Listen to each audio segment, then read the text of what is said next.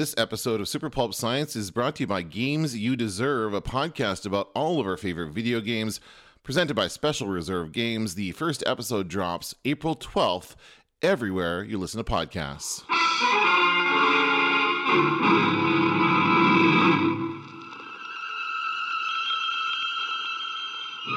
Attention, citizens! It's time for Super Pulp Science!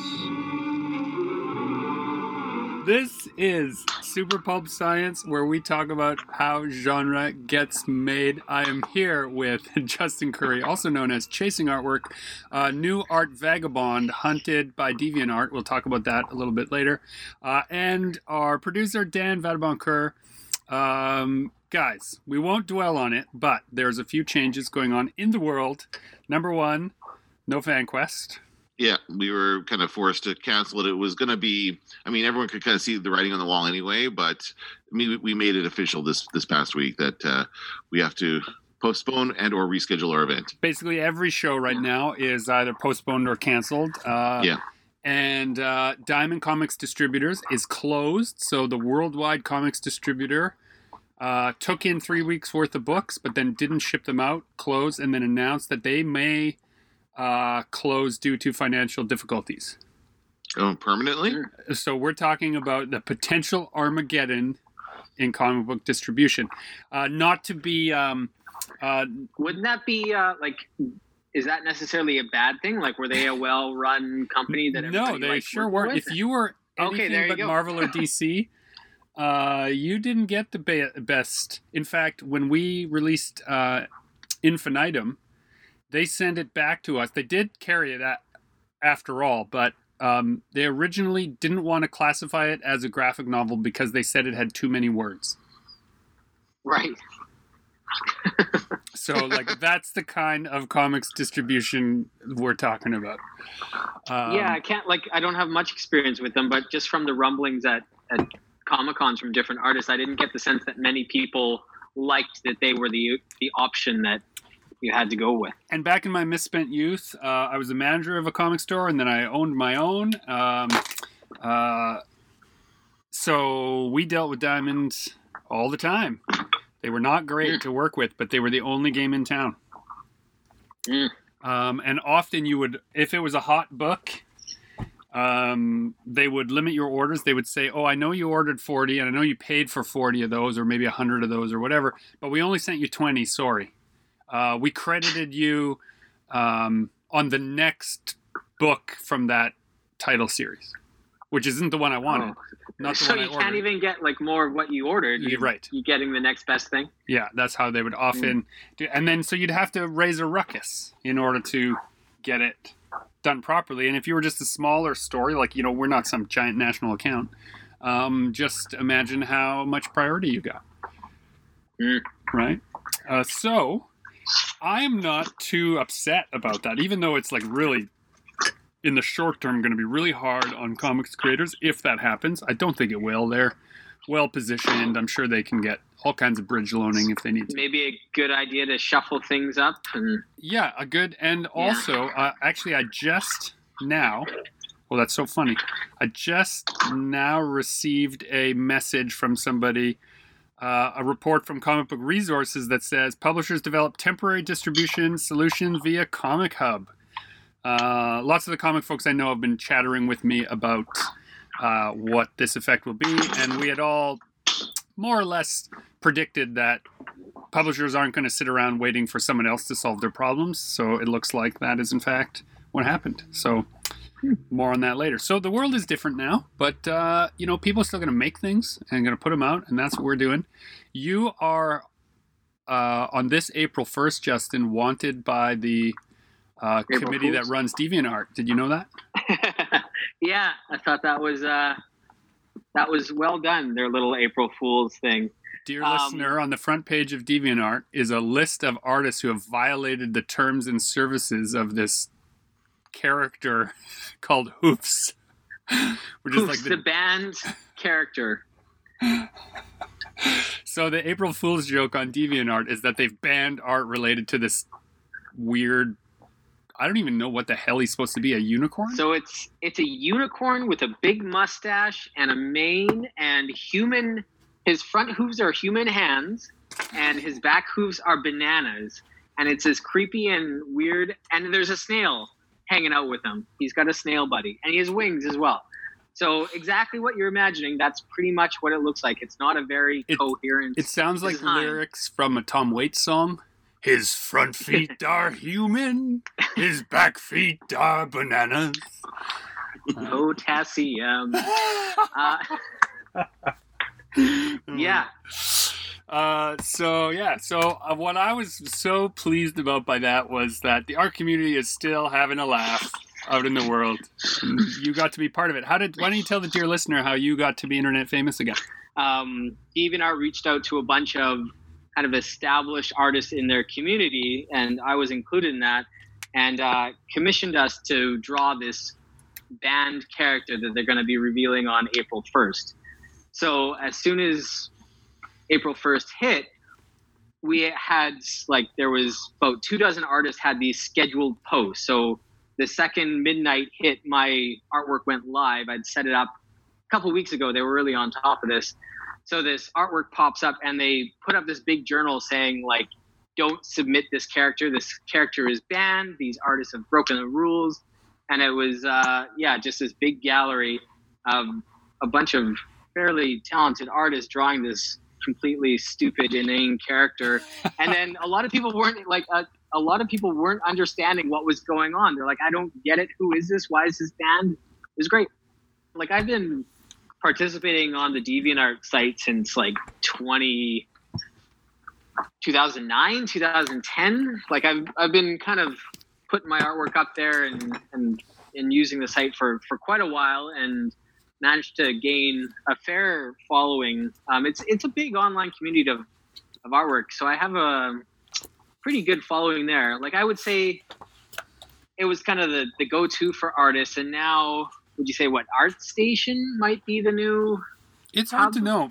For the sake of the dear listener that maybe doesn't know what we're talking about, why don't you tell them what DeviantArt is? DeviantArt is a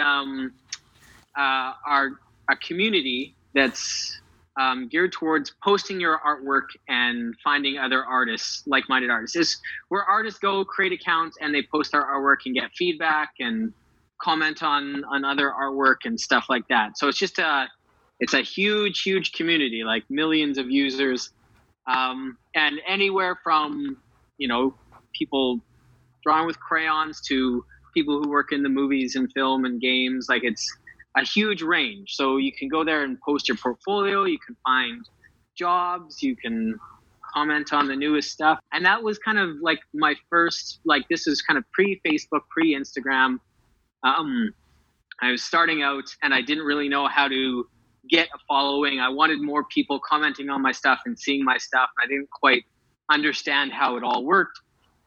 And then I started to realize the more you participate in the community, the more feedback and eyes you get on your own thing. So that means not just posting your own thing and sitting back and waiting for people to find it, but you have to kind of go find like-minded artists and engage with them and comment on what they're doing and look into that and create a rapport in the community, and then it starts to kind of feed back into your stuff. So you can't just create an account and get famous overnight. It was, there's some groundwork that has to be put in there. You mean you have to participate in a community in order to get something out of it? Yeah. What a weird idea, Justin. It's pretty out there idea, but that's kind of where I figured that out, and it serves me well when starting on a new platform. And there's new platforms popping up every day. Tomorrow there might be a new one, and some people are going to be able to migrate their followers from other sites onto that new platform, but a lot of people are going to have to spend some time, participating in the community before you get big. I don't know. It sounds crazy, this whole participation in the community. Dan? I like your hoofs piece, Justin. I just was looking at it and looking at all the different hoofs. And I think one of the biggest issues for me is what's the plural of hoof? Is it hoofs or hooves? Hooves. I think somebody pointed that out in actually one of these pieces. I think it behooves you to look up the correct answer. It's hooves with a V, but that's that doesn't stop people from posting about hoofs. Dan, you left my dad joke. You just glossed right over it. Oh, sorry. It behooves you. That's like trapped in my house A material. I'm in the Fight Club.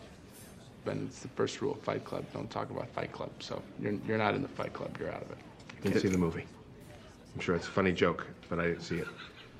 So I spent all last week working with Gillian Horton on a 5-page, really it was 4 pages and a title page comic all about doctors on the front line are dealing with the COVID crisis. It's not what I imagined I would do with my time, but it has been interesting to participate, to literally join the fight and make comics about what's going on in the world. In particular, what's been interesting about it is that it is about specific people, so I have to do likenesses, which is always a trick. Making up a face that looks good in comics is very different than making up somebody else's face and having it look good in comics. So been dealing with that. The thing I thought I was going to have to do on the Baby Metal book, which was do likenesses, I never had to do. Instead, I've been doing it working with doctors. So we have another one of those lined up for next week to work on.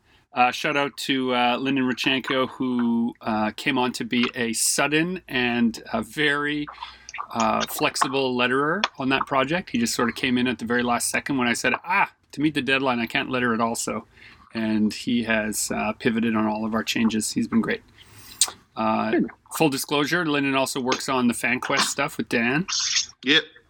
He is a... I've got his book right here. Where is it? Somewhere. And he and Stephen Call did Infinite Universe, and they've got a couple other comic projects on the go right really now. Cool book. Lyndon's got a new they've got some new ones coming out. They were planning to launch one at FanQuest. Yeah, they have a few to launch. Hero Man, I know, is coming up real soon. We'll have to get him on to talk about that. Yep. So it's been really interesting, but it strained my relationship with Justin, I have to say, because I kept texting him hospital illustrations, and so he was his feedback was nice and pleasant, and then at a certain point he said, "Okay, start sending me nice, uplifting things from now on." He capped out on depressing world issue texts, and I'd had enough. So he had enough. He set his boundaries, set his limits, and I think that's important in this time that you have to know what your limit is. So that was good. So I immediately started texting him some images of a Daredevil project that I'm working on with no permission whatsoever. This is important to say. So to fill the wee hours of the morning when I'm having trouble sleeping right now, I've been working on this Daredevil versus the Owl story that I've always wanted to make. And a collaborator of mine from Z2 Comics, Sridhar, shout out to him. He and I started talking about this at New York Comic Con way back. And when we got into Quarantine Zone, he said, maybe this is time to put that pitch together. So we started doing it, not because we have a great chance right now of getting it made, but because it's really important to just do things because it's fun right now. Also, I love the idea of you doing it as a free giveaway with something else. You ran into another artist at New York Comic Con. Yeah, Daniel Warwick Johnson does that with these Star Wars books. He does these bootleg Star Wars comics. Amazing. Best Star Wars comic you ever read, Dan, ever in your life. Does he work for Disney or Lucas? Like he's right in there. I don't know if he did. I think those are just him. What's his name? Daniel Warwick Johnson. He's working on a book for DC right now, Dead Earth. It's a Wonder Woman story. He writes and illustrates typically. And so when I asked him what's the deal with these Star Wars books, he says, well, you can't buy them, but I'm accepting donations. And then I give them to you as a reward. Or if you buy any of these other things on the table, you can have one. I'm like, but you only have these. He's like, yeah, funny. So, Which I kind of love. Yeah, so I gave him a tip for being a great guy, and I got these... the most incredible Star Wars books I've read. Wow. And this like bootleg idea, it's not the first time I've seen it. There was a guy I knew, I can't think of his name now, but he had drawn his own version of, what was the name of that movie? It starred Strider, what's his name? Viggo Mortensen. And then he's like in the diner, and then these like mobsters come in, and then it turns out that he's not just a regular diner guy, he's like a super killer. History of Violence? History of Violence. History of Violence. He had redrawn his own graphic novel version of A History of Violence. And so he had it on his table, and I was like, what's this? And he's like, it's A History of Violence. I'm like, okay, I'll buy this. This looks amazing. He's like, no, you can't buy it. It's free if you buy this other book of mine, because he couldn't sell it. So he used it as an incentive. And I'm sure all the lawyers out there who are listening, including you, Lyndon, are like, wait, that's for sure still not legal. Who knows? Is that not a bulletproof vest? Come on. Yeah, it's a super. We beat the system. It's a super gray area. What was the most funny about those Star Wars books is that in the program for New York Comic Con, in their description of him, the organizers of the show were like, and if you haven't seen his bootleg Star Wars books, get down there and buy one.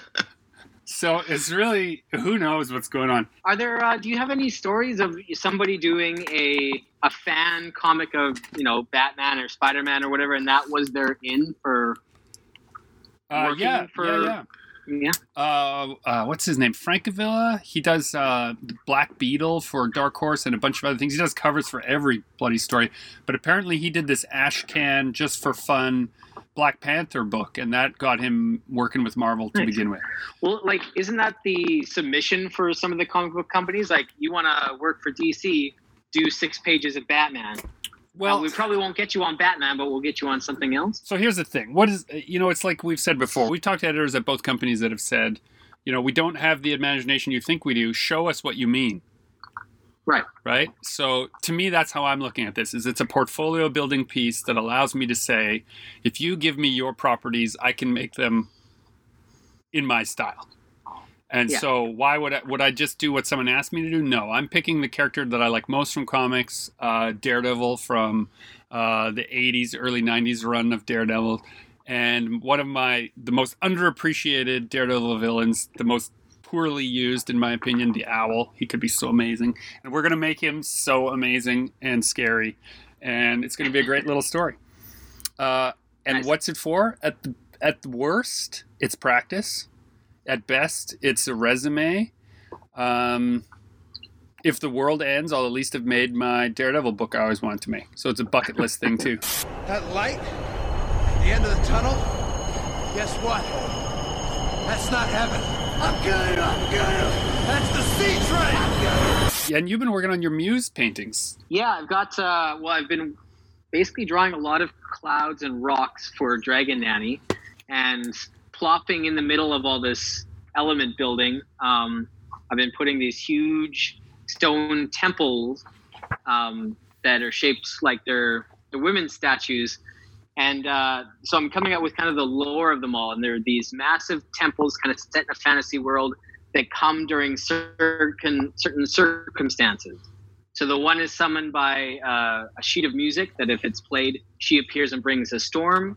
There's another one that appears if you're facing unsurmountable odds. She'll give you a weapon that you need to defeat your enemies.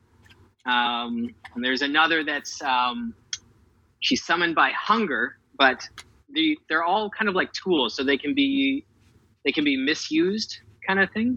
One of those, like, it could be a gift, it could be a curse, kind of depending on the person who wields it. Every tool is a weapon if you hold it right. Right. I think I'm quoting Ani DeFranco there, so sorry, 90s music lovers. So I've been doing that, and I have been catching up on some video games, which has been kind of nice. I found it was kind of tricky to get back into gaming. It's almost like when you stop reading novels for a while. When you go back to reading novels, you find it just takes a while to kind of get back into the rhythm of it. For sure, yeah. Or like drawing too, right? Like if you stop drawing for a month or two and then you get back to it, you find like you're pretty rusty. And I definitely found that with video games. I picked up the new Resident Evil 2 they redid it with updated graphics. And it was an amazing game, but like the first couple hours were really trying. Like I just was not in a video game playing mode. But then I got into it, and so I beat that game, and then I went back and I played The Last Guardian. It was a game for PS4, and it's a very beautiful game. It's like kind of a painterly style, and it's a puzzle game where you play as this little kid, and you've got this huge giant dog hawk thing, this huge monster. Would you say there's you're a little kid with a huge silent guardian? Exactly, very much, yeah, similar to our story. But you're stuck in this massive temple, and so it's you and this huge dog basically trying to solve puzzles and make your way out of the temple. And the ending, like I started playing it years ago, and I just couldn't get into it, and I stopped. And so the last couple of days, I just sat down and I binged the entire thing in like 2.5 days, and it was amazing. I don't know why more people don't talk about that game with. That's great. You know why people don't talk about games like that? They're thoughtful. Those games. Yeah, it was... Thoughtful games don't light the world on fire, unfortunately. A lot of it is you trying to direct the big... You can't control the huge dog. You can only give it suggestions, and you can kind of point it and try to make it do things. And it's got a mind of its own, so sometimes it's very frustrating because it won't do what you want it to do. I think that's, like nobody's doing speed runs of this game because Trico, the Guardian, is gonna go look at a rock for 5 minutes and then roll in the water, and like it acts like a real animal. One of those Metal Gear Solids that had the like realistic healing system, where like you had to disinfect the wound and then stitch it up, and then it actually was annoying. Like if you got shot, it ruined your whole evening. Well, that's what happens in real life, Greg. No, I get it, but that's not why it's not good. It's not why I play a video game, right? You're supposed to be a. You want the what's the thing they chug in Fortnite? That blue chug jug. You just want the healing juice. Well, really, video games are supposed to be our chug jugs, aren't they? The thing that fixes us for a short time so that we can go on and do other things. Right? Have you guys ever played Hollow Knight? Whoa, yes. Everybody's talking about it. Such a good game. My kids are playing Hollow Knight right now. I get the benefit of not having to play it and just watch it and read along with it. It's such a great story game. It's like Castlevania plus Mario plus like Tim Burton plus... Yeah, the art style is very Tim Burton-like. Plus like angsty 17-year-old poetry. It's very, very like the style of it is amazing. The music is amazing, and is it a platformer? It's a side platformer. Yeah, and it's like this world. You're underground in this world of insects or something, and they've all become infected with this thing, and you have to kind of fight them off. And it's just so much fun to. And again, my son's playing it as well, and I just watch him play it, and he's like getting. I mean, he gets so frustrated when he can't beat the boss, and I feel for him because I've been there. You get really. Try that boss like 3 times and you can't quite beat him. It goes back to I'm watching my kids play it and really enjoying it because it's been a long time since games were popular that had pattern bosses. Yeah. Right? Like I'm watching them figure it out. I'm like, oh, you just have to learn the pattern, right? Which is how we all had to do video games back in the day. And now like Cuphead, that recent one that was all about pattern memorization. Yeah, apparently that game is so hard, though. It's very hard, yeah. Yeah. I heard that the new Ori and the Blind Forest, Ori and the Will-o'-the-Wisps, I think, is very similar to Hollow Knight, but not as punishing. Might be another one to check out. Yeah, it might be another one. I missed. I never miss. What is your daily routine now, Justin? Oh, like it's a little all over the place because I'm still coming to the studio. Is anyone in that building? I haven't been to the studio now in 2 weeks. They did send out an email asking to kind of get a head count because I think a lot of people aren't showing up, and they just gave you like a kind of a, hey, heads up, if you're not going into your studio, make sure your insurance knows, and like you got to check in every once in a while just in case, Yeah, especially because the building had some interesting cats in it recently. Yeah. But no, I've been working from home, working from the studio. I have a punching bag in the studio, so I've been boxing every so often. It's not nearly as engaging as going to a class with other people, though. I'm really missing that. And then my girlfriend lives downtown as well, so I've kind of been jumping between those 3 locations and nowhere else. So that's about it. So an empty building, your house by yourself, or with your girlfriend. So mediumly responsible social distancing. We are in the Kamichuk household. In the Kamichuk household, we're 100%. We have not really left the. We leave the yard to go bike riding, and that's about it. We had our groceries delivered. We're good for about a month now. We can not have to leave the house for a month except for like exercise. Nice. So we're just doing. How about you guys? Do you have a pretty set routine? Keep the sanity. So before spring break happened, which is this week, we were keeping a pretty regular schedule of getting up early and doing schoolwork, and then exercise time and quiet time and schoolwork time were also code for Tara and Gregory can do their work at the same time. So the kids would be busy and then we would be busy.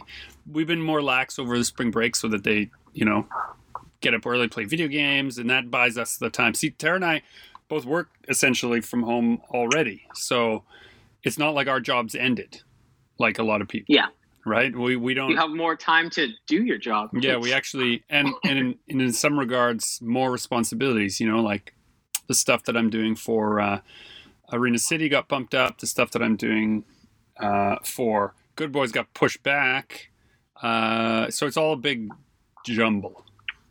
But, and then I got this project with the hospital, which meant that I pushed everything aside to dig in and do my best to use comics to, participate. Save the world. Yeah. Well, maybe not save the world, but at least, because you get caught up in feeling like you're not doing anything. Like you can't just sit at home and wait, but that is actually what you're supposed to do.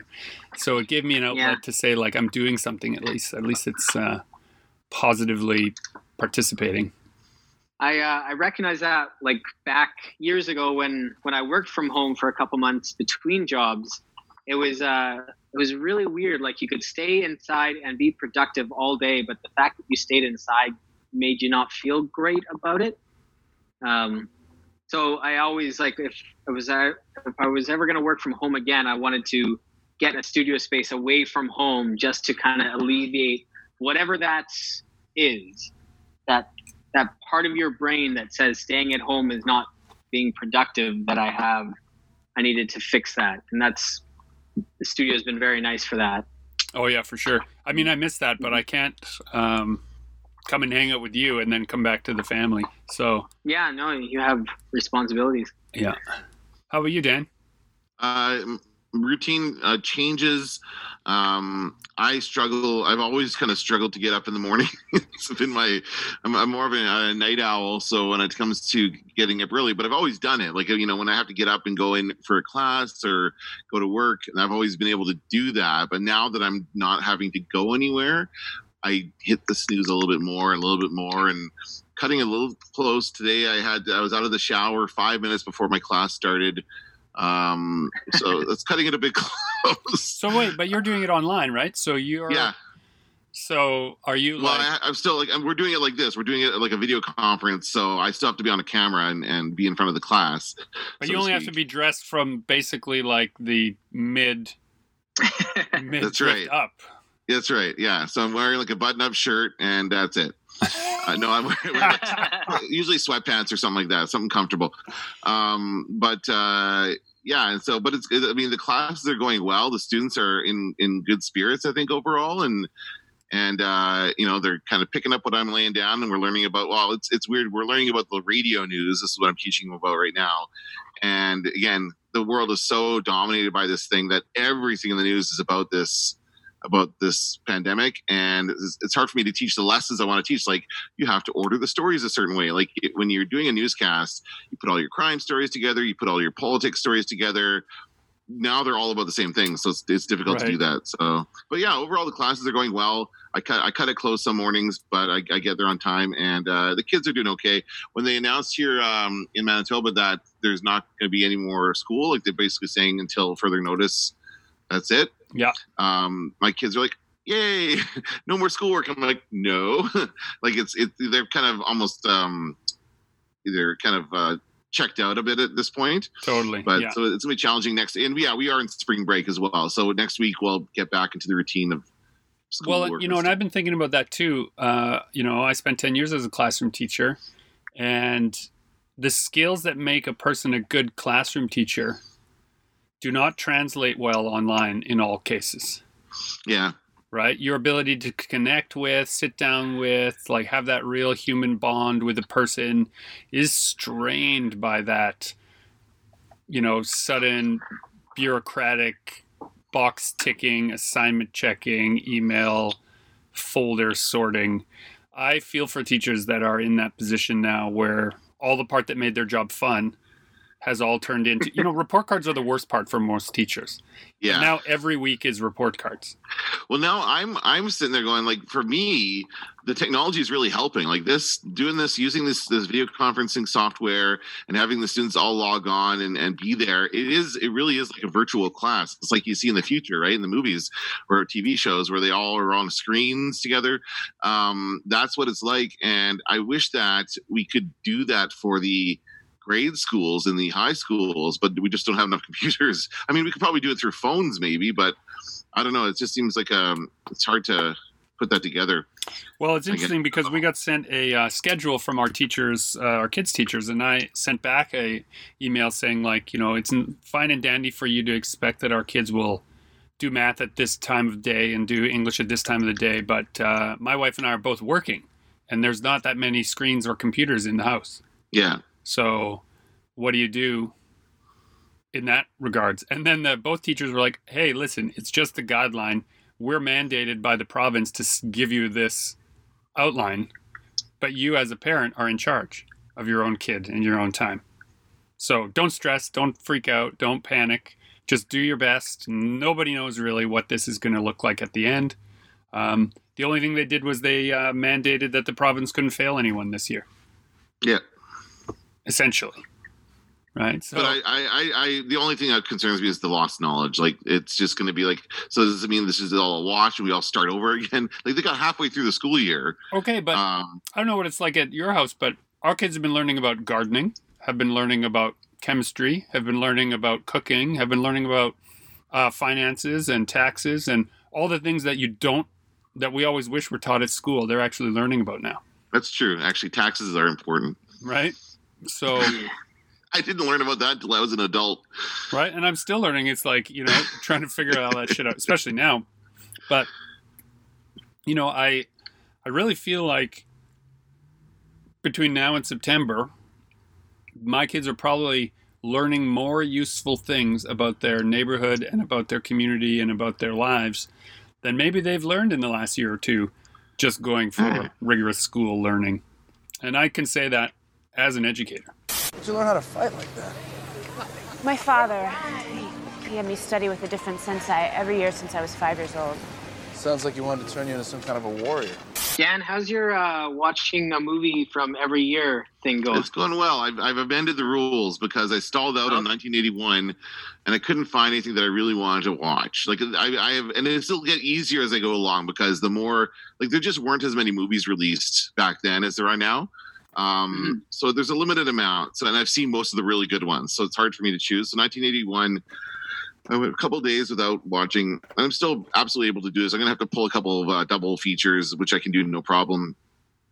So I was stalling out on 1981 and I was like, I got to watch something from 1981. And like, what's the best movie that came out that year? And it's Raiders of the Lost Ark. So I basically watched Raiders of the Lost Ark just because I wanted, and it was awesome. It was just a great, like, that's such a good movie and it still holds up and it's just all kinds of nostalgia and all kinds of stuff for that. So that was fun. I did, so now I'm on 1982 and I did come across, that was the year the first Swamp Thing movie was made. And I have seen that one. That one is actually directed by Wes Craven. What? Yeah, the first Swamp Thing movie was Wes Craven. So I have seen that one. So I will watch the sequel when I get to the 90s, whenever that was released. But yeah, it's fun. In for a treat. I can't wait. Like, it's again. Here's the biggest frustration for me is that I cannot watch, like, the movie I would really like to watch from 1982 is First Blood because I've never seen it. But I can't find that anywhere. You're talking about Rambo? What's that? Talking about Rambo First Blood? Yeah, Rambo First Blood. Oh, it's so good. I think we have it in the studio. Well, can I come down and pick it up? Because if you don't mind catching COVID from Justin, then yeah, go get it. I'm sure I won't. Actually, one place I haven't searched is iTunes. Let me just quickly iTunes. I just wish that these movies were like, I sold off my DVD collection a long time ago. I never had this movie, but now I'm like, I wish I hadn't, because a lot of stuff is not available on streaming, right? So that's the only thing I would want to. Oh yeah, I can rent it. Okay, never mind. I can rent it on iTunes. Yeah, I didn't think to check iTunes. The history of First Blood is actually interesting. A little soundbite there is that the original cut of the movie was so awful that everyone was sure it would be terrible, and even Sylvester Stallone was like, "Oh God!" But then they had to do the press junkets for the film to promote it, and so he was telling everyone what a great film it was and how amazing and it's going to be so great. And then they recut it into the film that exists today. And so when he was at the premiere seeing the good version, he came out of it, and there's an interview soundbite somewhere that you can see where he looks legitimately surprised at how good the movie was. Right? He's like, "That's a really great movie." Like, he just sounds so surprised. But it's the only movie that has real human drama in it. Every other Rambo movie after that just becomes about his biceps and how many rounds of ammunition he can shoot. Yes. The first one is, a post-traumatic stress soldier hiding in the woods from society. Mm-hmm. Yeah. That's why, again, I have seen the one that sticks out for me for some reason is Rambo 3. That's the one I remember seeing as a kid, and I've seen most of the other ones, but yeah, that's the one I would never. That's the one. Part of the goal of this challenge is to fill in the gap of stuff I haven't seen, because sometimes you just don't see it, you never get around to it, and so that's definitely one of the movies I want to see. So I keep posting about that stuff on Instagram. I noticed, Justin, you commented on one of my posts. I watched Battle Beyond the Stars last week. And that one was a shocker because it was surprisingly good.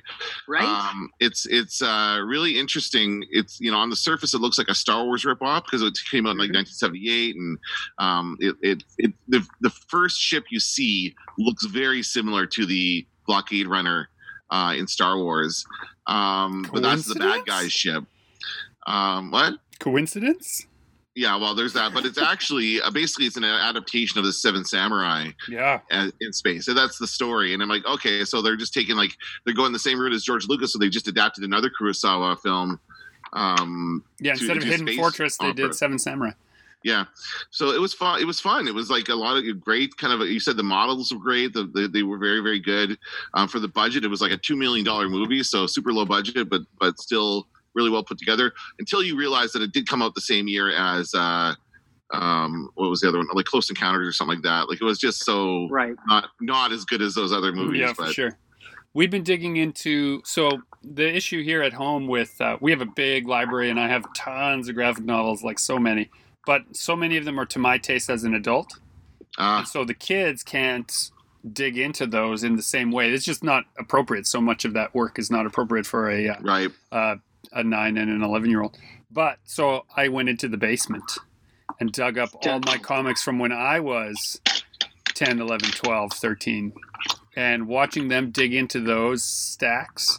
And I'm not like one of these collectors that tries to keep everything pristine, right? They open them up, they take them out, they read them. If they get wrecked, whatever. The purpose of a book is for it to be read.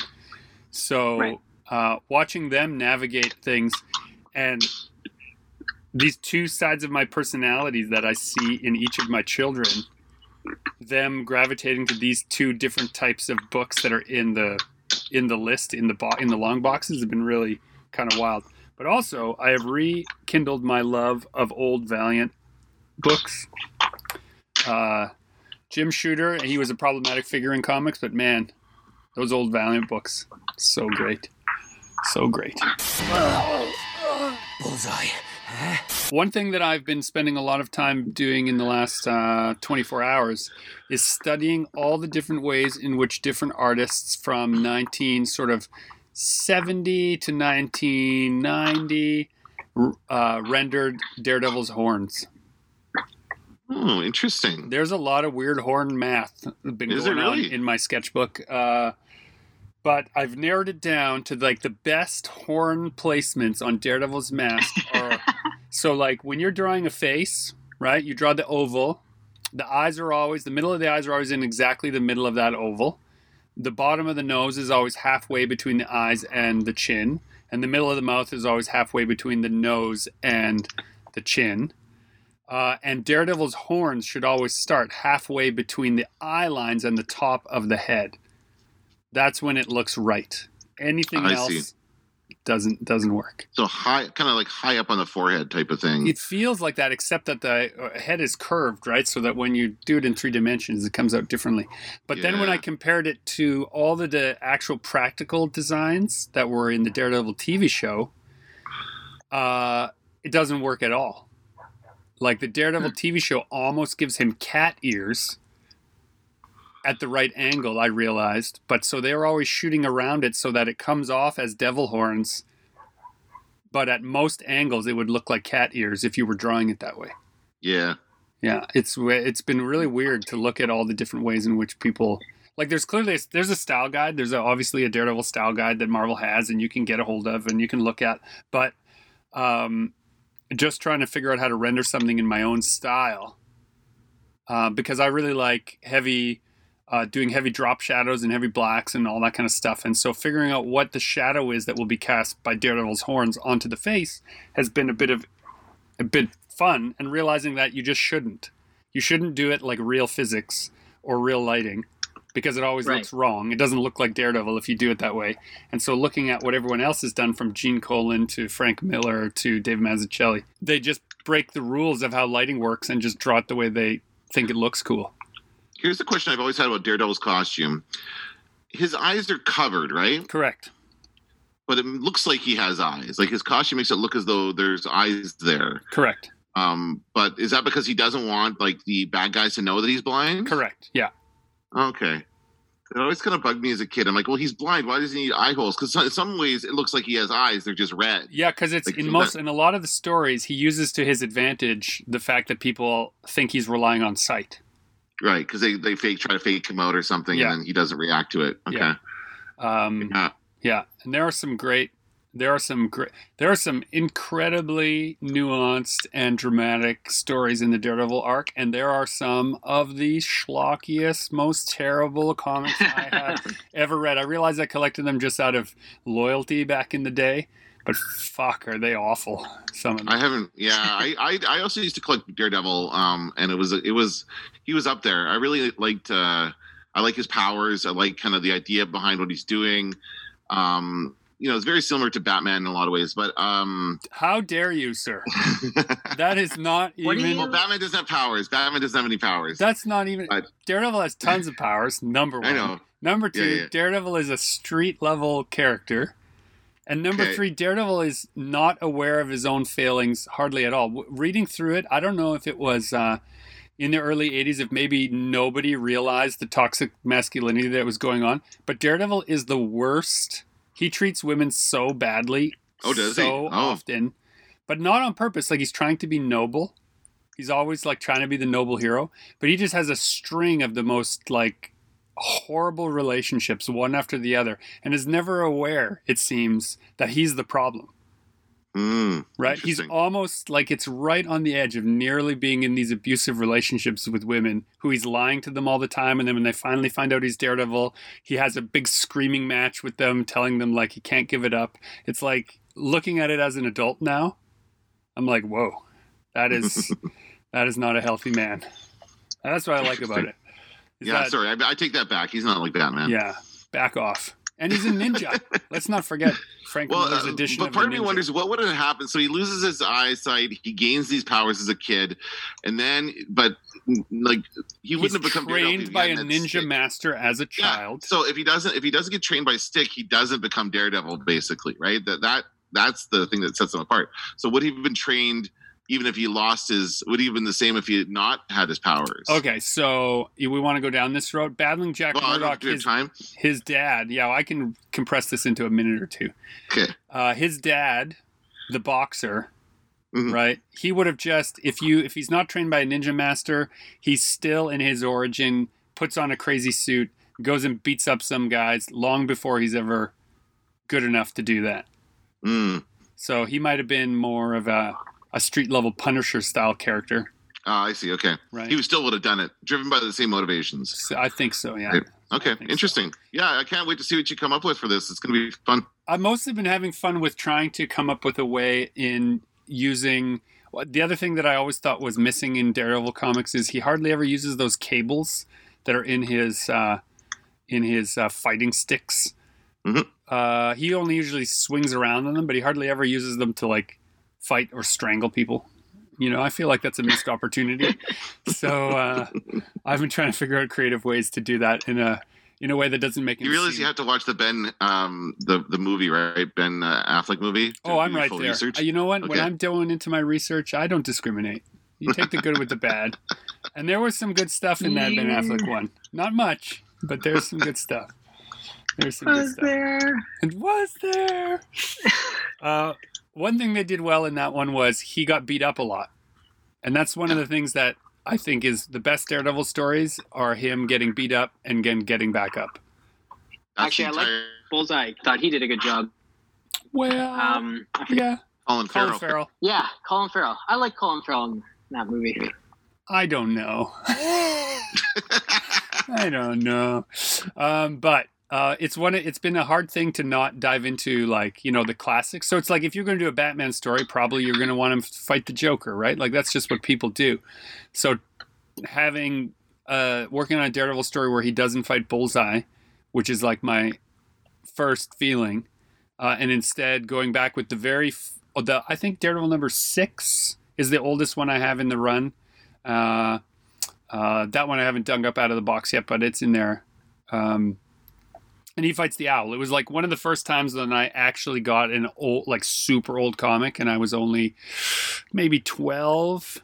And it was such a beat up bad version that the guy who ran the store let me have it for like $10 or something. It was not, you know, to him, he probably felt like he was ripping me off. But to me, it was this like holy grail piece of like, wow. To get in the single digits of a comic that's in the hundreds or 200s when you're a kid was like a big deal. So my love of that issue, even though it wasn't particularly great, although I think Gene Colan did the art on it, is why I'm doing my initial Daredevil story. And we're just trying to be, at least what I'm going to do for the art duties on is I'm not going to do a full 22 pages or anything like that. I don't have the time with everything else I have going on. I'm going to try and do a succinct 4 or 6 page story that just feels like a trailer for something else. And then that will accompany our pitch that we're working on. Nice. So cool. I always enjoy those stories. I don't know why this made me think of it, but just like types of stories with heroes when they can't go full hero. Like if Daredevil was like at a bank and the bank gets held up, but he's with somebody he knows, so he has to save everybody, but he can't just go change into his costume. He has to like solve the problem without giving away that he's a superhero. Yeah, there's this great sequence in one of the Frank Miller Daredevils I was just looking at. It might be like 189 or something. Bullseye is like working in a morgue or like pretending to. And Matt Murdock comes in and he's with Foggy and they're like checking out the crime, like the body of Elektra and like mourning over it. And Bullseye's throwing things at Matt Murdock from the shadows and he has to deflect and block them without anyone figuring out what's going on. He has to like defend himself from this murderer in the shadows, but also carry on his double life. You're right. Those are challenging little bits of story. I don't think I have anything like that. I'm going to try and do a straight up Devil versus the Owl sequence. The hardest part for me would be to do the Matt Murdock parts. The parts that freak me out if someone was like, okay, great, do a Daredevil miniseries for us. Getting Matt and Foggy right would be so hard for me. Just because I'm not that invested in the lawyer side of the story at all. It's a nice bit of the character, but it's not part that excites me. So I'd have to figure out a way into that part. So hopefully Sridhar's got that figured out because we're collaborating on the story, but we're just trying to have as much fun as possible. Well, I think we've reached the end of our time. Dan, you have another podcast to record right away, don't you? You want to give it a plug? Yeah, it's called Games You Deserve. It's going to be out April 12th is when our first episode is dropping, and this is done in collaboration with Special Reserve Games. It's all about video games, and it's going to be a lot of fun. We're recording our third episode today. Awesome. So it's going to be. How's it been going? Cool. It's going well. Yeah, we're great, super nice guys. We're collaborating on the intro and the different transitions and stuff. We're trying to make it, like not the same as the audio production I do here, but something along the same lines. We're trying to create the audio experience of a video game. Kind of thing. Oh, that's within cool. the podcast. So using things like sounds from an arcade or from a video game system and that kind of stuff. So I look forward to hearing it. And I'll try not to feel jealous of anything cool you do on that podcast. Okay. We'll do a crossover at some point. All right. Yeah, that's awesome. All right. Well, this has been Super Pulp Science. Thanks for reaching out to my bunker gentleman. I look forward to talking to you again next week. And I encourage everyone who's listening not to give up hope and join the fight and make comics.